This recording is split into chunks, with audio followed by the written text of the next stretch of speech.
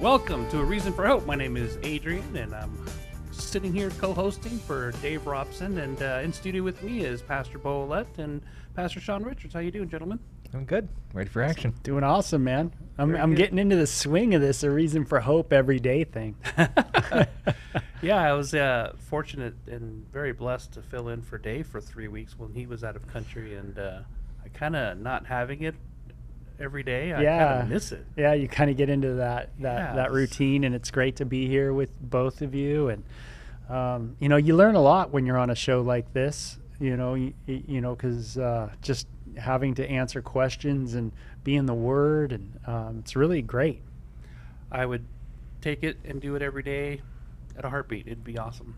But anyhow, for those of you who may be new, this is A Reason for Hope. This is a weekday Bible answer program where we take questions from you, the audience, listening in from literally all over the globe on what does the Bible say about a particular issue, whether it be a moral issue or how to discern God's will from knowing whether or not there's good reasons for believing that God exists or that Jesus was a real person in history, and that whether or not the resurrection took place. And we get these and so many other questions, countless questions from so many different people from different walks of life, different backgrounds. So we'd encourage you to join us.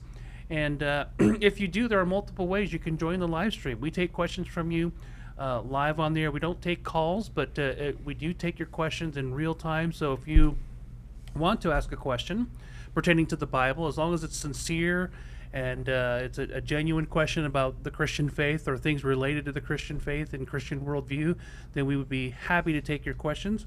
You can join us by doing so, by joining us on Facebook. You just go to facebook.com and you can search for our handle at CCF Tucson. You can just do that, or you can search for Calvary Christian Fellowship of Tucson.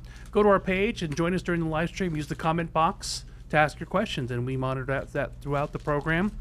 You can also join us on YouTube, and if you do join us on some of these social media platforms, we would ask that you would kindly subscribe, like, share, hit that notification bell. We live stream all of our services as well, and we are a church that teaches through the books of the Bible, verse by verse, chapter by chapter. So if you want to do a study, for example, the book of Revelation, you can go through the entire book, verse by verse, as a study with our senior pastor, Scott Richards. So I'd encourage you to do that. If you've joined us on YouTube, by the way, you can find us at A Reason for Hope 546 is our YouTube handle, or you can just search for A Reason for Hope on YouTube and you'll find us there. We archive our program on Rumble as well as Facebook and YouTube. We leave those live streams there so you can find any backlog of questions that we've answered. We usually entitled the top 3 questions that we've answered in that program, so it's very easy to filter through and find an answer to a question you might have, even if you want to ask. But we would encourage you to ask anyways, because we don't mind asking the same question twice. If you want to go to Rumble, please follow us. We'd really appreciate to grow our audience there. If you don't want to listen to the program on a social media platform, you can actually just go to our website. That's calvarychristianfellowship.com. And you hit that Watch Live tab, or in the navigation, Watch Live, and there you can watch the live stream. You can ask questions in the chat box. You can make prayer requests. There's a nice little prayer request button. And again, we live stream not only this program, Monday through Friday from 5 to 6 p.m., but we also live stream all of our services. That's our Wednesday night Oasis service, as well as 3 Sunday morning services. So we'd encourage you to join with us if you do not have a place where you can be fed the Word on a regular basis. We also have an app. We'd encourage you to check it out. If you are a part of our community, you can download it from the Apple or Google Play Store. And in this app, you can not only know what is going on in our little community here in Tucson, Arizona, from week to week, special events, gatherings, so on, but you can also watch the live stream. You can go into our archives of sermons and listen to those, or it also has a nifty digital Bible where you can take notes and highlight texts and follow along messages. There's chat groups you can create and join chat groups and so much more. So we'd encourage you to check that out if you have not and you're a part of our community. Also, we live stream our services to all the Amazon Fire and Roku products. So if you have a Roku device or an Amazon Fire device, you can add our channel to your TV, your smart device, and watch our services and this program there. Finally, if you want to ask a question and you want to do it more discreetly via email, is the way to do it. So you can just email us at questionsforhope@gmail.com. That's questionsforhope, all spelled out, no numbers, at gmail.com. And for those of you listening on the radio, that might be the easiest way for you to submit a question if you just listen to the radio here locally in Tucson, Arizona, and don't necessarily watch live. You can do that. With that said, how about we take a moment to pray and start getting some questions? Absolutely. Bo, would you pray for us? Yes, absolutely. That was so quiet. That was like your prayer voice. I love it. Yeah, let's pray. Father, we give you glory today. Thank you so much for the opportunity we have. And we certainly have a reason for the hope that is within us, and that's you, Jesus. We love you. Pray your Holy Spirit would guide us, guide the show today. And may you be with all those that are listening and bless them. In Jesus' name, amen. That is true. Amen. Well, is there anything you want to, any updates, anything you want to cover before we actually tackle some questions that we're getting? We already have a couple questions popping in through the live stream on our website as well as YouTube. But that's cool. Yeah, the only thing I was going to mention was, one of the great studies in the Bible is with prophecy, biblical prophecy. And it's a super exciting study. Anybody who is a student of the Bible or just a reader of the Bible comes to learn really quick that probably 1/3 of the Bible is prophetic in some form of nature, some way. And in Zechariah chapter 12 is just an absolutely amazing passage of Scripture. It says that this is the word of the Lord concerning Israel. It says, the Lord who stretches out the heavens, who lays its foundations of the earth, and who forms the spirit of man within him, declares, I am going to make Jerusalem a cup that sends all the surrounding peoples reeling. Judah will be besieged as well as Jerusalem on that day when all the nations of the earth are gathered against her. I will make Jerusalem an immovable rock for all the nations. All who try to move her, they will injure themselves. And you read passages like that throughout the Bible, and then you see articles that are going on today, and you kind of can put the pieces together a little bit of where we're at in our day and age, and how close are we to, kind of the end times. And I was just looking on Joel Rosenberg's All Israel News, and I saw this title, or this article. It says, reprehensible, Bernie Sanders, AOC, and it gives a list of other Democrats who boycotted Herzog's speech are a shame to America and their party. So Israel's President Isaac Herzog addressed a joint session of U.S. Congress July 19, 2023. 7 members of Congress did boycott this speech. 7 of them, all of them are part of the Democratic Party. And note the nature of the speech, and the reason why it was being boycotted was because it was acknowledging Israel is not a racist apartheid state, and they stood against that. So it's a very interesting article, and it's something definitely to read. I'll read a little bit of it. So last week, Congresswoman Ilhan Omar, I think you pronounce her name, announced there is no way in hell that she was going to attend the address by Israeli President Isaac Herzog to a joint session of Congress. So quite a statement from the Congresswoman. And at least 7 members boycotted this speech. And as I mentioned before, Bernie Sanders, an independent, who twice came in second, to the Democratic nomination for president, 2016, 2020. Publicly avowed socialist, and for those listening, Ilhan Omar is a publicly declared Muslim activist. Yep, and so the list is, it gives the list of all 7 of them in this article. And Joel Rosenberg goes on to say such behavior is anti-Israel and absolutely reprehensible. Each of these folks is a shame to the United States and to the Democratic Party. Yet many pro-Israeli Americans from both parties are concerned that they may, in fact, represent the future of the Democratic Party as younger, more progressive activists turn steadily against the Jewish state. And this is what I find interesting and maybe prophetic about these kind of things that go on, that take place, is that there's this steady growth of anti-Semitic attitude. And it's one of like, hey, Israel's bad, Israel's racist, and never mind that many people in Israel are not Israeli. I mean, never mind some of those facts. Yeah, or that there are people who are elected officials who are not Israeli or not Jewish. Not Jewish, and Arab. that's the issue. They say that they are given a special status in their society if you're Hebrew in ethnicity.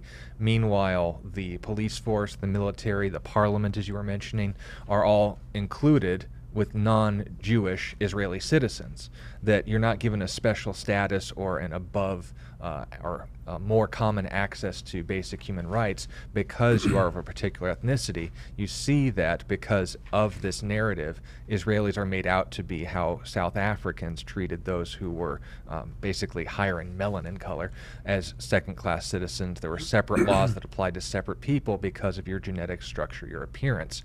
And then they apply this term to Israel because it's such a buzzword, just like when Bible, we talked about this last night, people make the accusation of the Bible being genocidal.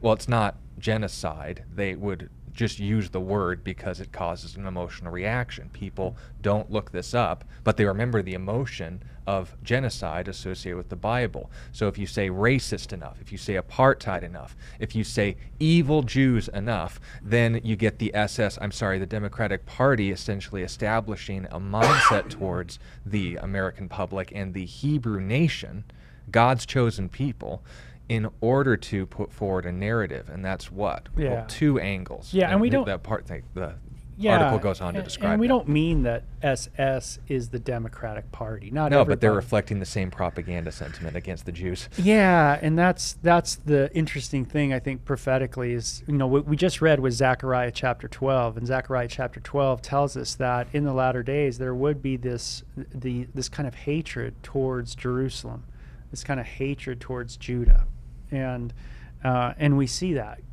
going on. And it's funny because I grew up. I'm over 50 years old now, and I remember a time where Hitler, like when I grew up, Hitler was very much in the awareness of kids as they were growing up. Like, you didn't want to be like Hitler.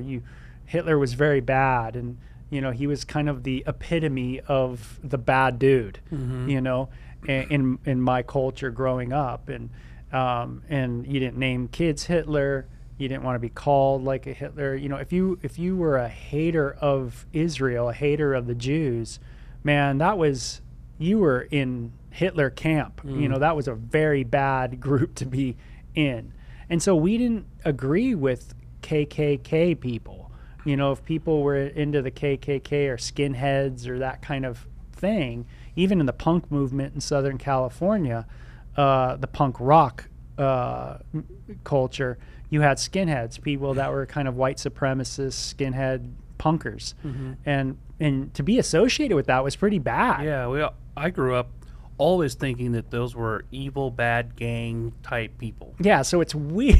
And now they're college professors. Yeah, what a flip, though. I mean, it's so. If you would have said, "Hey, Bo, by the time you're 50, people in Congress would actually be haters of Israel and be openly just calling them racist and bashing on them," it just shows that us human beings really struggle. We struggle so much with even just remembering history. We don't learn many good lessons, from the past. We tend to definitely repeat. So, the update biblically speaking is prophetically is that, the more we see this grow and grow and grow, I think as the article shared, you're going to see more younger people, more activist younger people kind of getting on this bandwagon of these Congress people and being like, oh yeah, Israel's bad. And you're going to see this more in college campuses. This is going to be a gradual growth. and it's definitely setting the stage in our country, in this country, you know, to in another generation, to be another generation that is very much ripe for the persecution of the Jews. I think there's only two flags you could walk around any U.S. college campus and potentially get violence towards you, and that is an Israeli or an American flag. Yeah. Or yeah. I guess you could say the Dukes of Hazzard. I mean, the Confederate flag. The Confederate flag would probably be the other one. Yeah, maybe. Well, and just for the edification of those listening, biblically, as Bo started with Zechariah 12, and as we see continued in Revelation chapter 12, there's going to be this spirit of the last days that's going to have not just a hatred of the Jewish people, but Zechariah intentionally uses the word a cup of drunkenness to all nations. Yeah. Now, I have a lot of experience with excessive alcohol, but it reduces your ability to think rationally. And as you see, especially in the days of the internet, this hatred of Israel is either based on verifiable lies or just, well, that's just the thing that you do, a tribalistic base of this is just my people group, this is just what my community says. When you look at Muslims and their sentiments towards the Jewish people, it's not based on rationality, it's based on the command to subjugate the Jews because of this vague accusation that they drove you out of your lands. Likewise, when we see the socialist movement, and Peter Martin has talked at great length regarding the status of destabilizing a nation, of villainizing a particular group on the basis of oppressed and oppressor. But even then it's not natural, because Israel, as far as territory is concerned, covers about as much ground as the United States country of New Jersey. Yet, in spite of that, surrounded by so many nations that have made it their public charter to drive Israel into the sea, that they consider it God's service to exterminate the Jews for being Jewish, that the Jews are the racist and the oppressors. So this isn't a system that's based on rationality. It's a system based on those who don't share the heart of Christ. And as we saw in John chapter 8, excuse me, those who don't share the heart of God are going to share the heart of the devil, who is a murderer from the beginning. And when we recognize this, can I see the article too, by the way, real quick? Yeah, absolutely. When we're talking about those who share the heart of our enemy, we rightly identify them as such. But how did our Lord tell us to deal with our enemies? Not to curse them, maybe in some circumstances to mock them. Jesus kind of had a bit of fun when it was appropriate. But I want to encourage all of you here today, not just for the United States Democratic National Convention, not just for those, say, for example, in your countries respectively, who would reflect an anti-Semitic sentiment. We see this especially prevalent in France, Germany, and many other places. But I'd like you all to, and I know we already did, but let's pray for our enemies.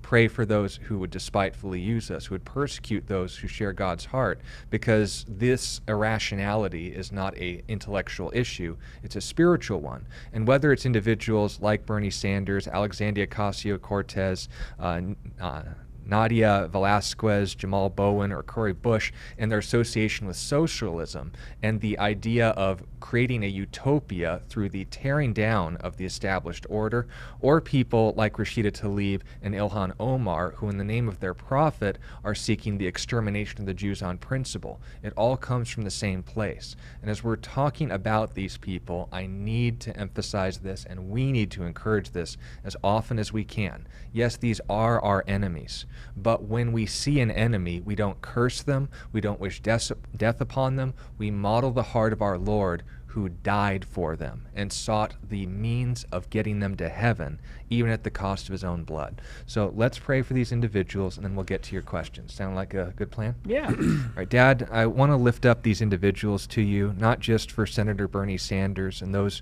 who have been called as representatives of our country, but also our congressmen and women, Alexandria Cortez, Rashida Tlaib, Ilhan Omar, Nadia Velasquez, Jamal Bowen, and Cory Bush. These are names that were on your heart when you were dying on the cross. These were faces, these were souls that you gave your life for, and this is something that we want to understand, even in the face of them cursing your people. As they are adding up the tally of sins that we ourselves would also answer for apart from your grace. I want to ask that you would also do a work in their hearts, where they not only see what you've done for them, but see your people in light of that they would share your hearts, not only towards your people, but towards you especially. I pray that your Holy Spirit would convict them. I pray that your Holy Spirit would continue to work in their lives, to protect them, to enable them with more and more opportunities to see your name glorified through their lives rather than your wrath demonstrated towards them. But if they are not, and they are to refuse, we leave that between you and them. As much as depends on us, we're going to lay them before you and ask that salvation would come to their hearts. And if not, well, then we'll grieve alongside you. But for now, we're not going to curse them. We want to model your heart. Please give us the ability to do so in sincerity. And we pray this in Jesus' name. Amen. Amen. Thank you so Amen. much, Sean. Thank you Yeah. for printing out the worksheet. That's Yeah. very classical. Yeah, it's good to pray for people. That's awesome. Yep. All right, so questions? Well, Layla wants to know, what will the Antichrist world religion be? Is it false Christianity, since he's able to deceive, if possible, the elect? That passage, it talks about even if maybe possibly the elect.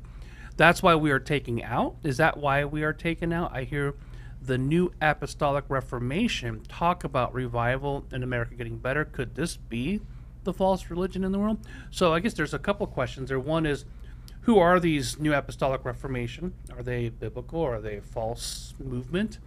And then the Antichrist world religion, could it be a brand of Christianity that people think, oh, this is Christianity, but it's a heretical, non-Christian religion labeled as Christianity? Or is it going to be just some other completely different thing?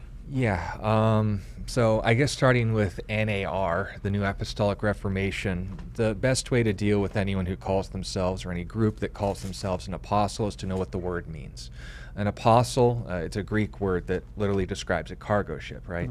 Yeah. And it's really important to emphasize that. The mailman doesn't get credit or special privileges. All that we care about is what they have to bring us. So when Jesus sent out the 12 apostles, they were the sent out ones, that's what the word means, with the gospel. They were eyewitnesses of his majesty, of his death and resurrection, as we read in Acts chapter 1, from the time of John the Baptist all the way to his ascension into heaven, when he went to and fro from among us.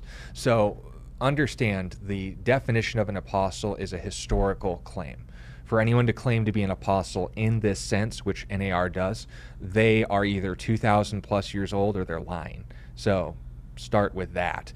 The second thing is that when we just use apostle in a general term, it's vague enough that I wouldn't necessarily fault someone for it, but there's a better term for it, and we call it evangelists. Someone who goes out with a message to share the gospel. If you call yourself an apostle, it's very easy to lump yourself in, or have others think you're lumped in, with the capital A apostles, which is simply not true.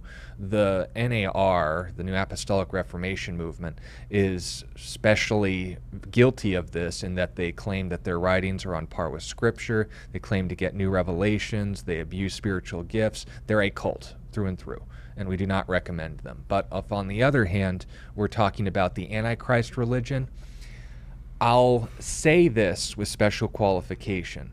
Yes, the Antichrist religion ultimately will be a false brand of Christianity because he will claim to be the Christ.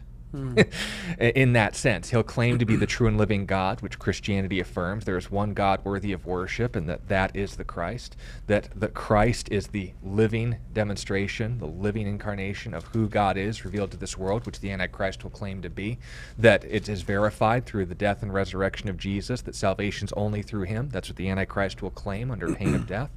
And then, of course, when we're talking about the authority of Scripture, might be ironic, but we're told in Revelation chapter 12 that he'll blaspheme, 13, blaspheme not just those of the Most High, but those who dwell in heaven. So the word of the apostles, the testimony of the saints, on and on it goes.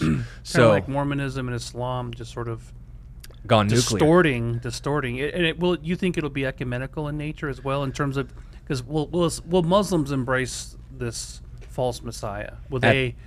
At the time of the abomination of desolation, everybody will. There will be two sides, with Antichrist and against him. There will be with Christ and against him. Yeah, people will be forced. People are going, it says people are going to be made to worship. So I don't think it's going to be an ecumenical movement in the sense that we think of like this, like everybody's like, oh, you know, like you can do what you want to do. No, this is going to be an authoritarian. I mean, ecumenical in that Muslims agree this is the Messiah, Christians believe this is the Messiah, Jews will think that they will come together and agree that this is the one. Yeah. This is the one Muslims have been waiting for. This is the ones that the false Christians have been waiting for. Ecumenical in the sense that like the it point, will not push any major religion out of the door. Well, I think it'll replace them all, because ultimately an Antichrist, lowercase a, just the spirit of Antichrist religion in 1 John chapter 4 is just anything against Christ. Yeah. Islam denies that Jesus is the Christ, meaning that they deny that he was who he claimed to be and how he proved it. Surah 4 emphatically denies the crucifixion and resurrection and the deity of Jesus. That's important. Mormonism denies the exclusivity of there being one God and that salvation is by grace through faith and the authority of Scripture, if not compared to Joseph Smith's other false revelations. We can talk about atheism denying the nature of God. We can talk about Hinduism denying the sufficiency And that's typically of God. the nature of ecumenical movements, is that they sort of root out exclusivism and try to be more inclusive in terms of doctrine.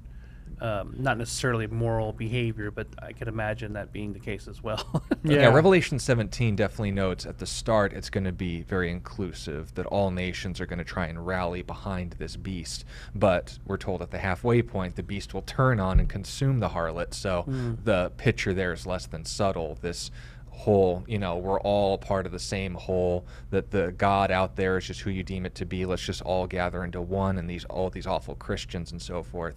The Antichrist is going to turn the tables.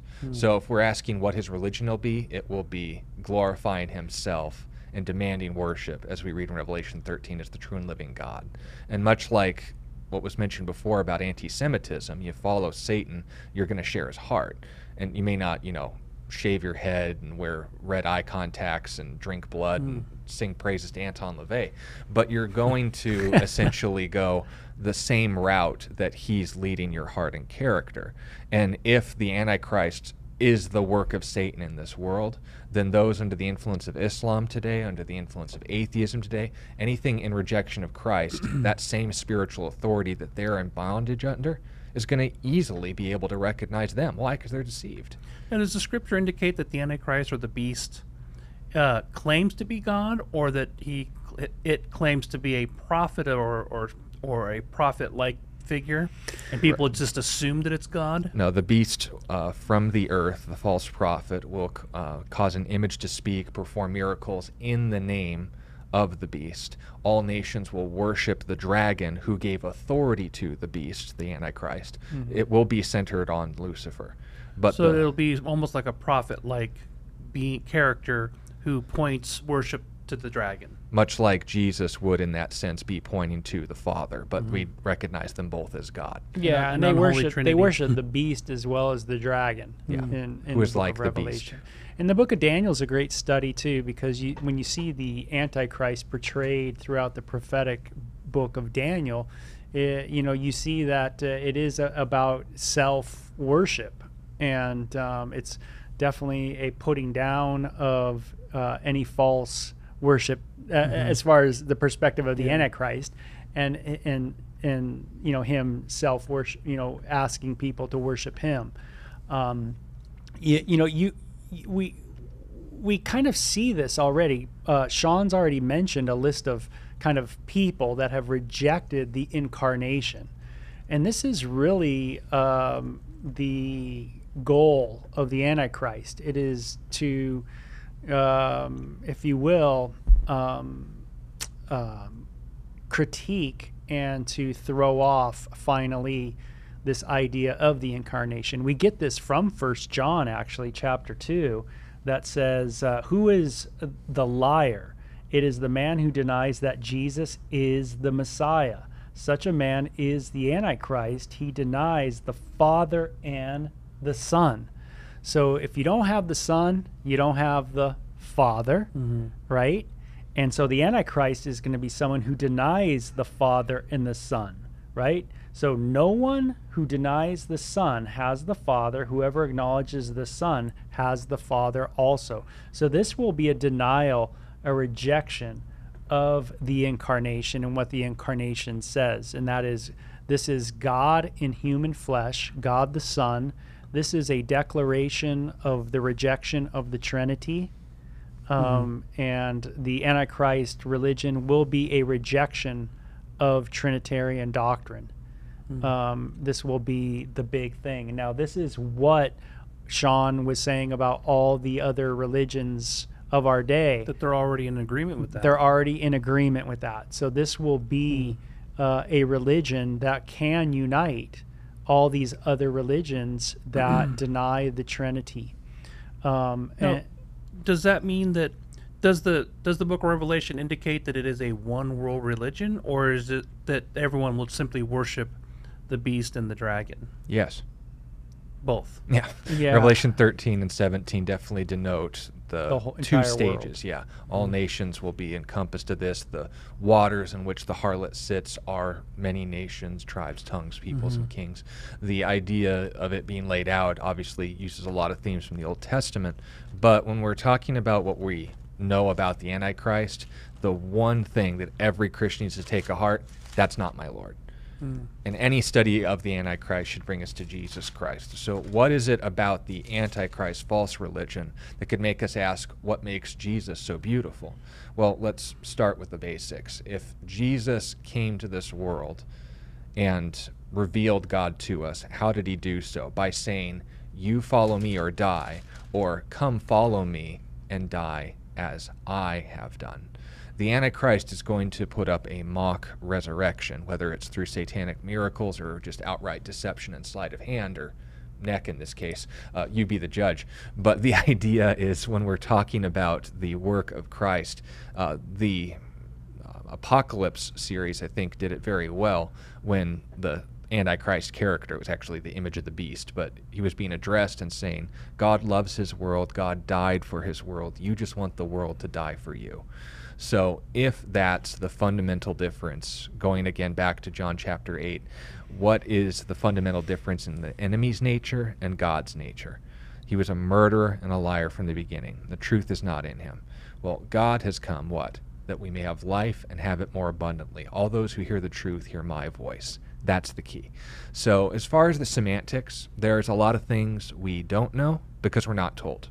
There's a lot of things we don't know because we necessarily haven't studied, and there's things that we can't know until they take place. But here's what we do know. As far as the nature of our enemy, it's going to be perfectly encapsulated in this figure, just like the nature of the Father was perfectly encapsulated in Jesus Christ. What we know is that this future figure is coming, but is not yet here, because the one who restrains has not been taken away. What we do know is that when it comes down to it, that time is going to be terrible, not just because of the leader, but the hearts of men that will be perfectly in line with his. Our goal is not to model Antichrist, not be deceived by the spirit of Antichrist that is still at work in this world today, 1 John tells us, but to understand that we are for Christ, not against him. There will be, and there are going to continue to be, the spirit of Antichrist followers in this world, and ultimately and literally followers of the Antichrist someday. But your opportunity is to not follow that example, and it's to understand who Christ is as he modeled in history and through his word. Yeah, and I would just kind of say that a good look into 2 Thessalonians chapter 2 certainly lets us know that it says he will, this is verse 3 or 4, he will oppose and he will exalt himself over everything that is called God or is worshipped, so that he sets himself up in God's temple, proclaiming himself to be God. So it certainly is a very Jewish religion feel, meaning the religion of the Antichrist is within the boundaries, you could say, of Islam, Judeo-Christian kind of the world, meaning, and the reason why I say that is because you have the temple is in Jerusalem, right? the Antichrist is very familiar with the temple. He's very familiar with Jerusalem. He's very familiar with the religious ceremonies within the temple. He knows what going into the most holy place in the temple means. So, this is someone who knows about the religions, if you will, of that's why I say the Judeo-Christian Islamic world. He's very familiar with these things. So this is not some kind of secular hedonistic guy, some Italian dude who's like, Gucci wearing, who's all, kind of, you get the feel who just has no clue about religion at all. This seems like someone who's very, very plugged in to the Middle Eastern religious, the monotheistic pillar religions of the world. That's right, the monotheistic pillars of the world. Very much familiar with this, right? Because if it's some religion of like, Hinduism, let's say, right?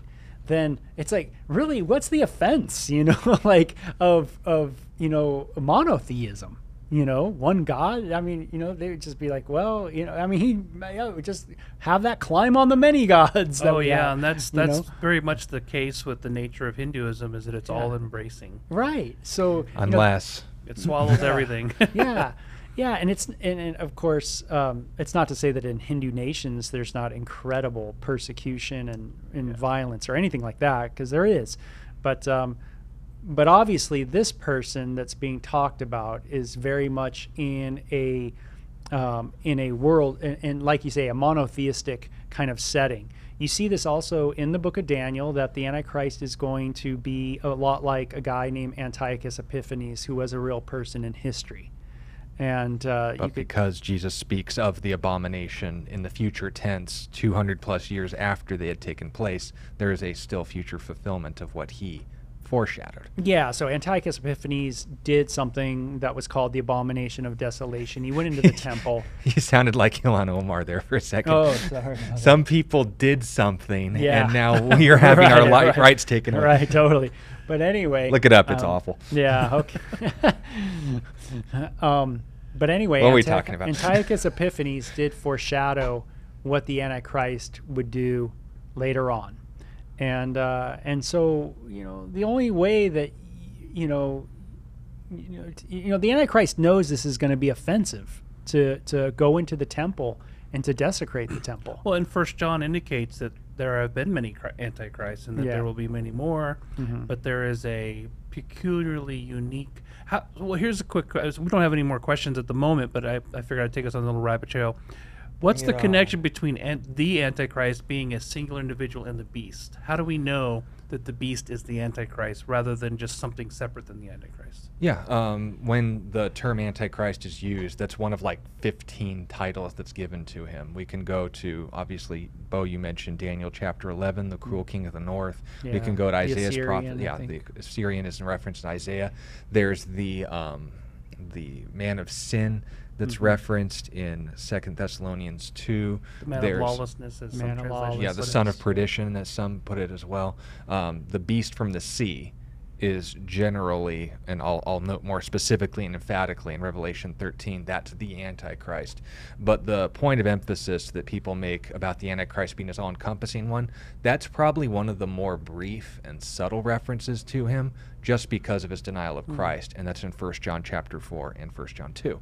So when we're talking about the capital A Antichrist, there's three things generally when this question's brought up that would make it so that he's a future figure, a literal figure, a human figure, and the figurehead of this worship that the false prophet accompanies, that the dragon is not and yet supports and empowers.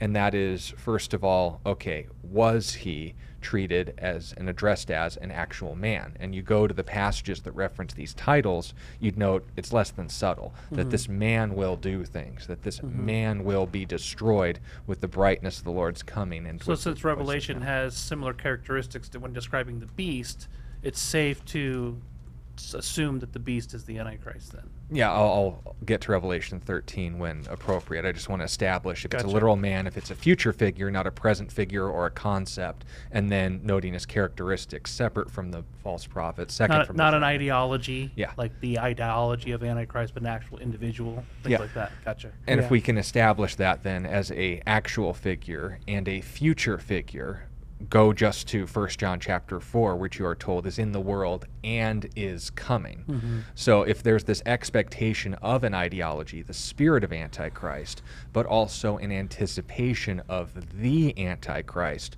what's the difference? Well, again, go to the Old Testament prophecies, where the son of perdition, where the cruel king of the north, where these individuals are described as actually doing things, and that to take this idealist, spiritualized view of prophecy and saying, well, when it says in 2 Thessalonians that and I'm working in alternatives here, the Antichrist will be destroyed with the brightness of his coming, it's to say that this whole attitude of being against Christ will be eliminated when Christ himself appears.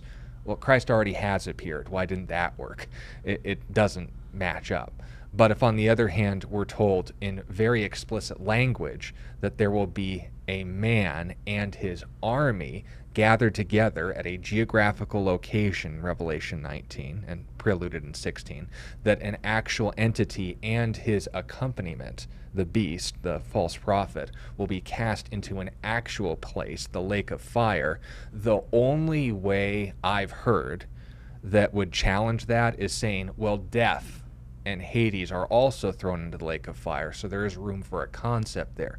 Be that as it may, but you don't see death's armies. You don't see death being put personally, bodily into it like Revelation 19 describes. So then we get to Revelation 13 and we ask the question, who fits these characteristics? So if you want to turn there with me, this is what we're told about him. Then I stood on the sand of the sea, and I saw a beast rising up out of the sea, having 7 heads and 10 horns, and on his horns 10 crowns, and on his heads a blasphemous name. Now already, and it'll become less subtle as we continue, but what are we being shown here? A spiritual overview in reference heavily to what?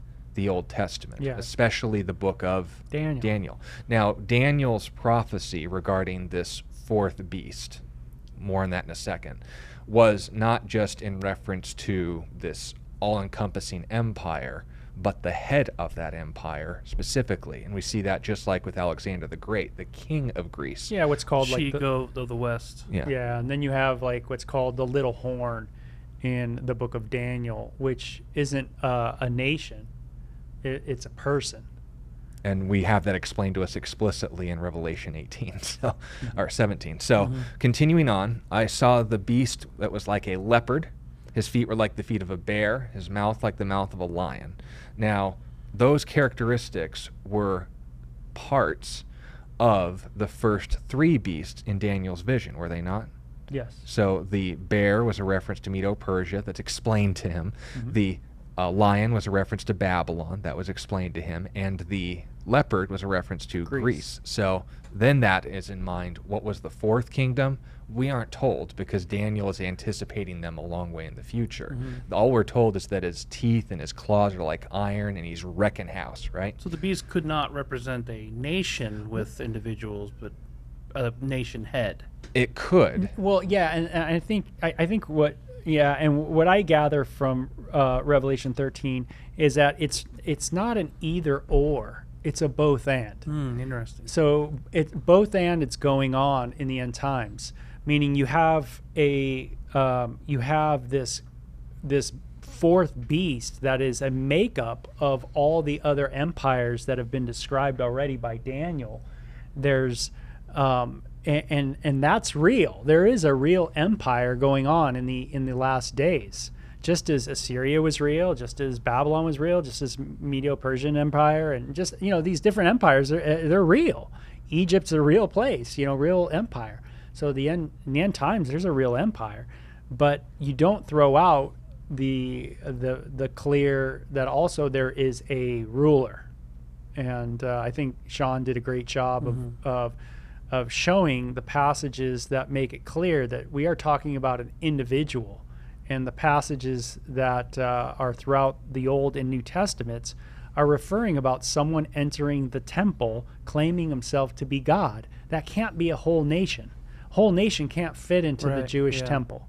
So it's got to be an individual. Yeah, and again, we got some questions coming in, so let's get to those. Yeah. But just going through the rest of the passage, what I encourage you all to do is just, if you have an alternate interpretation, plug in numbers and see if the equation measures out, to use mathematical terms.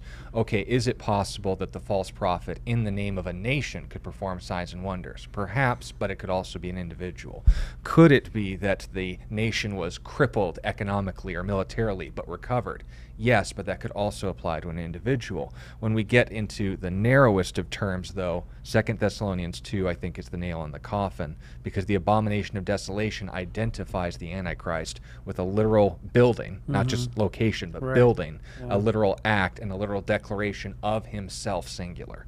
So those are the reasons why I would take that interpretation. There are others, preterists, who think that this is a reference to the Roman Empire. And who sets up an image of a nation. Not only is the beast a real thing, but there's also the image of the beast that everyone's forced to worship. Jehovah's Witnesses say that's the flag, and that's why they don't salute it. But there's plenty of dumb explanations. The point is... But that's true, though, that there's the beast, and then there's the image of the beast. Right. Yeah.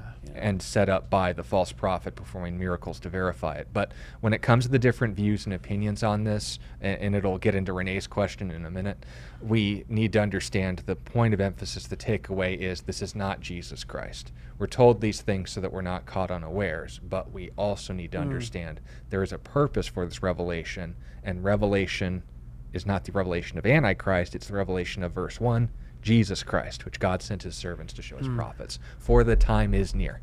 Well, and this has been an interesting dialogue, especially for those who haven't really spent a lot of time studying end times prophecy or things like the book of Revelation. So I'd encourage you that if you're listening in, please go to our website, CalvaryChristianFellowship.com.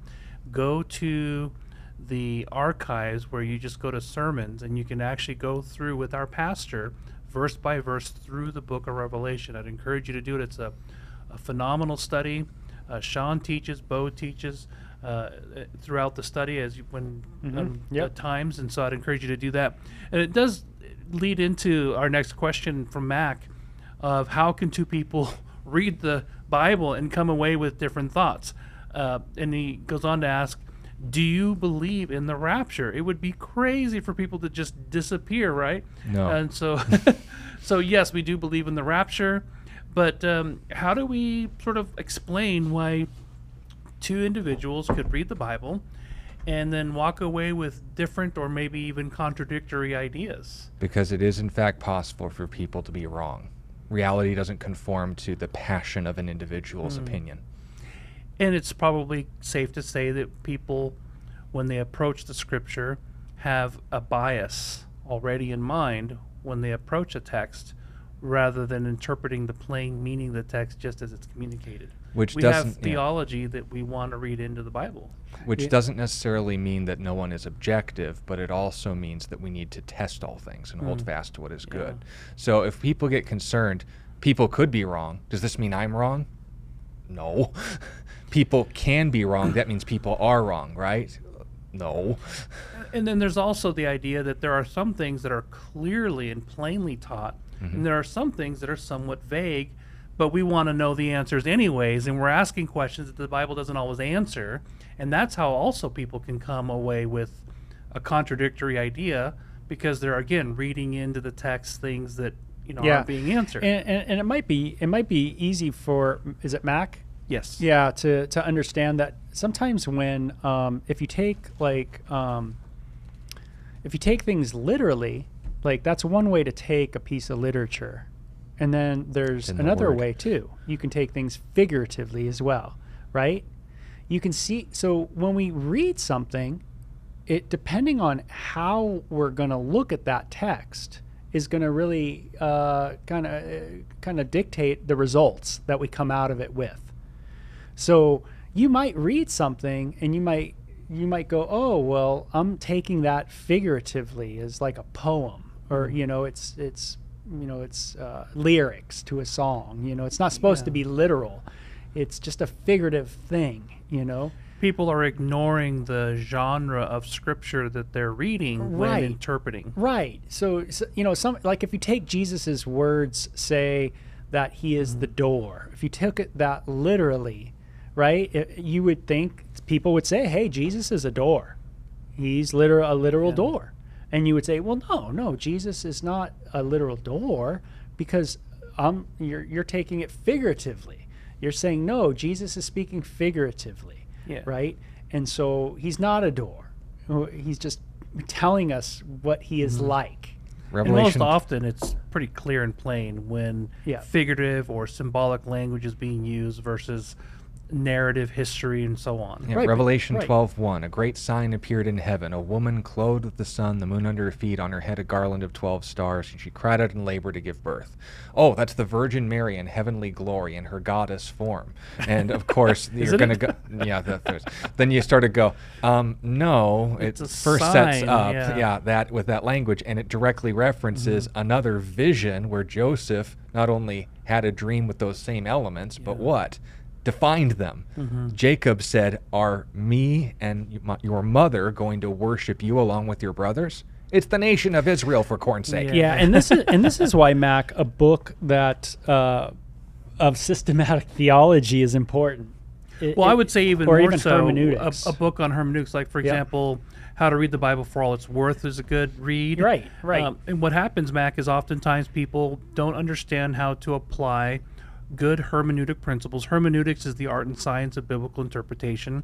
So if you're reading, say, a historical narrative, like for example, the book of Acts, and things may occur in the book of Acts, and then I'm going to derive doctrine from things that happened, and then ignore where the scriptures actually teach, what we would call teaching passages, for example, an epistle, where Paul is perhaps writing to Timothy or Titus, or he's writing to the church in Corinth, where he's giving about salvation or something, about what salvation is. Yeah, he's giving explicit instruction. So if I am reading the Bible and I'm ignoring the fact that in Acts it's a historical narrative, meaning it's just describing what happened, but then I'm building doctrine and beliefs on that narrative and ignoring explicit instruction in an epistle, that's an example of two different genres of scripture that you apply different hermeneutical principles to. I don't necessarily take a historical passage and make it a doctrine unless the historical narrative is giving an account of someone actually teaching. Like, for example, if Jesus is teaching the Sermon on the Mount, well, the Sermon on the Mount has good doctrine, but so-and-so walking up to so-and-so and having this such a thing happen doesn't mean that so-and-so and such a thing should happen to everybody. Right. Or, no, it's a great note, that's example. why the Bible's organized the way it is. Genesis through Esther is history. Job through Song of Solomon is poetry. Isaiah through Malachi is prophecy. Matthew through Acts is history. Romans through Jude is poetry. Revelation is prophecy. They're categorized the same way. Now, you read, say, for example, the history of Exodus, and in chapter 12, is it? The Song of Moses. Okay, now we're in poetry, but in history. You handle it as poetry because it's outlined as such. But just taking it, I guess, to the next step, when we're saying, oh, wouldn't it be crazy for people to just disappear? I don't know what that means. If we mean it would be crazy for someone to just disappear, two people, obviously, there's plenty of people who have had plenty of different views on the end times. That's allowed. But if you say the impossibility of the rapture, the insanity of the rapture, okay, why is it insane? Well, God's never done that before. Enoch, Elijah, and Philip were both bodily taken from one location to another. The third instance was from one earthly location to another, but that's not beyond God's ability. Well, it's never stated. The word rapture isn't in your Bible. Which Bible? Because in the Latin Vulgate, that's where we get the word rapturos. 1 Thessalonians chapter 4 is where that word comes from. The same principle is reiterated in 1 Corinthians 15, and I wouldn't use it as an argument, but the theme's also reiterated in Revelation chapter 4, and other principles set up of a means of provision of escape every time God judged. Are you saying it's not just irrational? Okay, God does do that sometimes, but not here. Okay, God did mention it, but that's not how that's applied. Okay, I don't like it. Well, I don't care.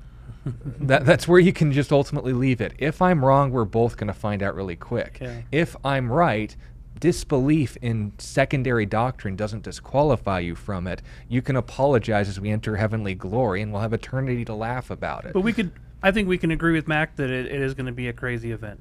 Not crazy, the idea of a rapture, but it's going to be radical and life transforming for a lot of people to realize, whoa, no more crazy.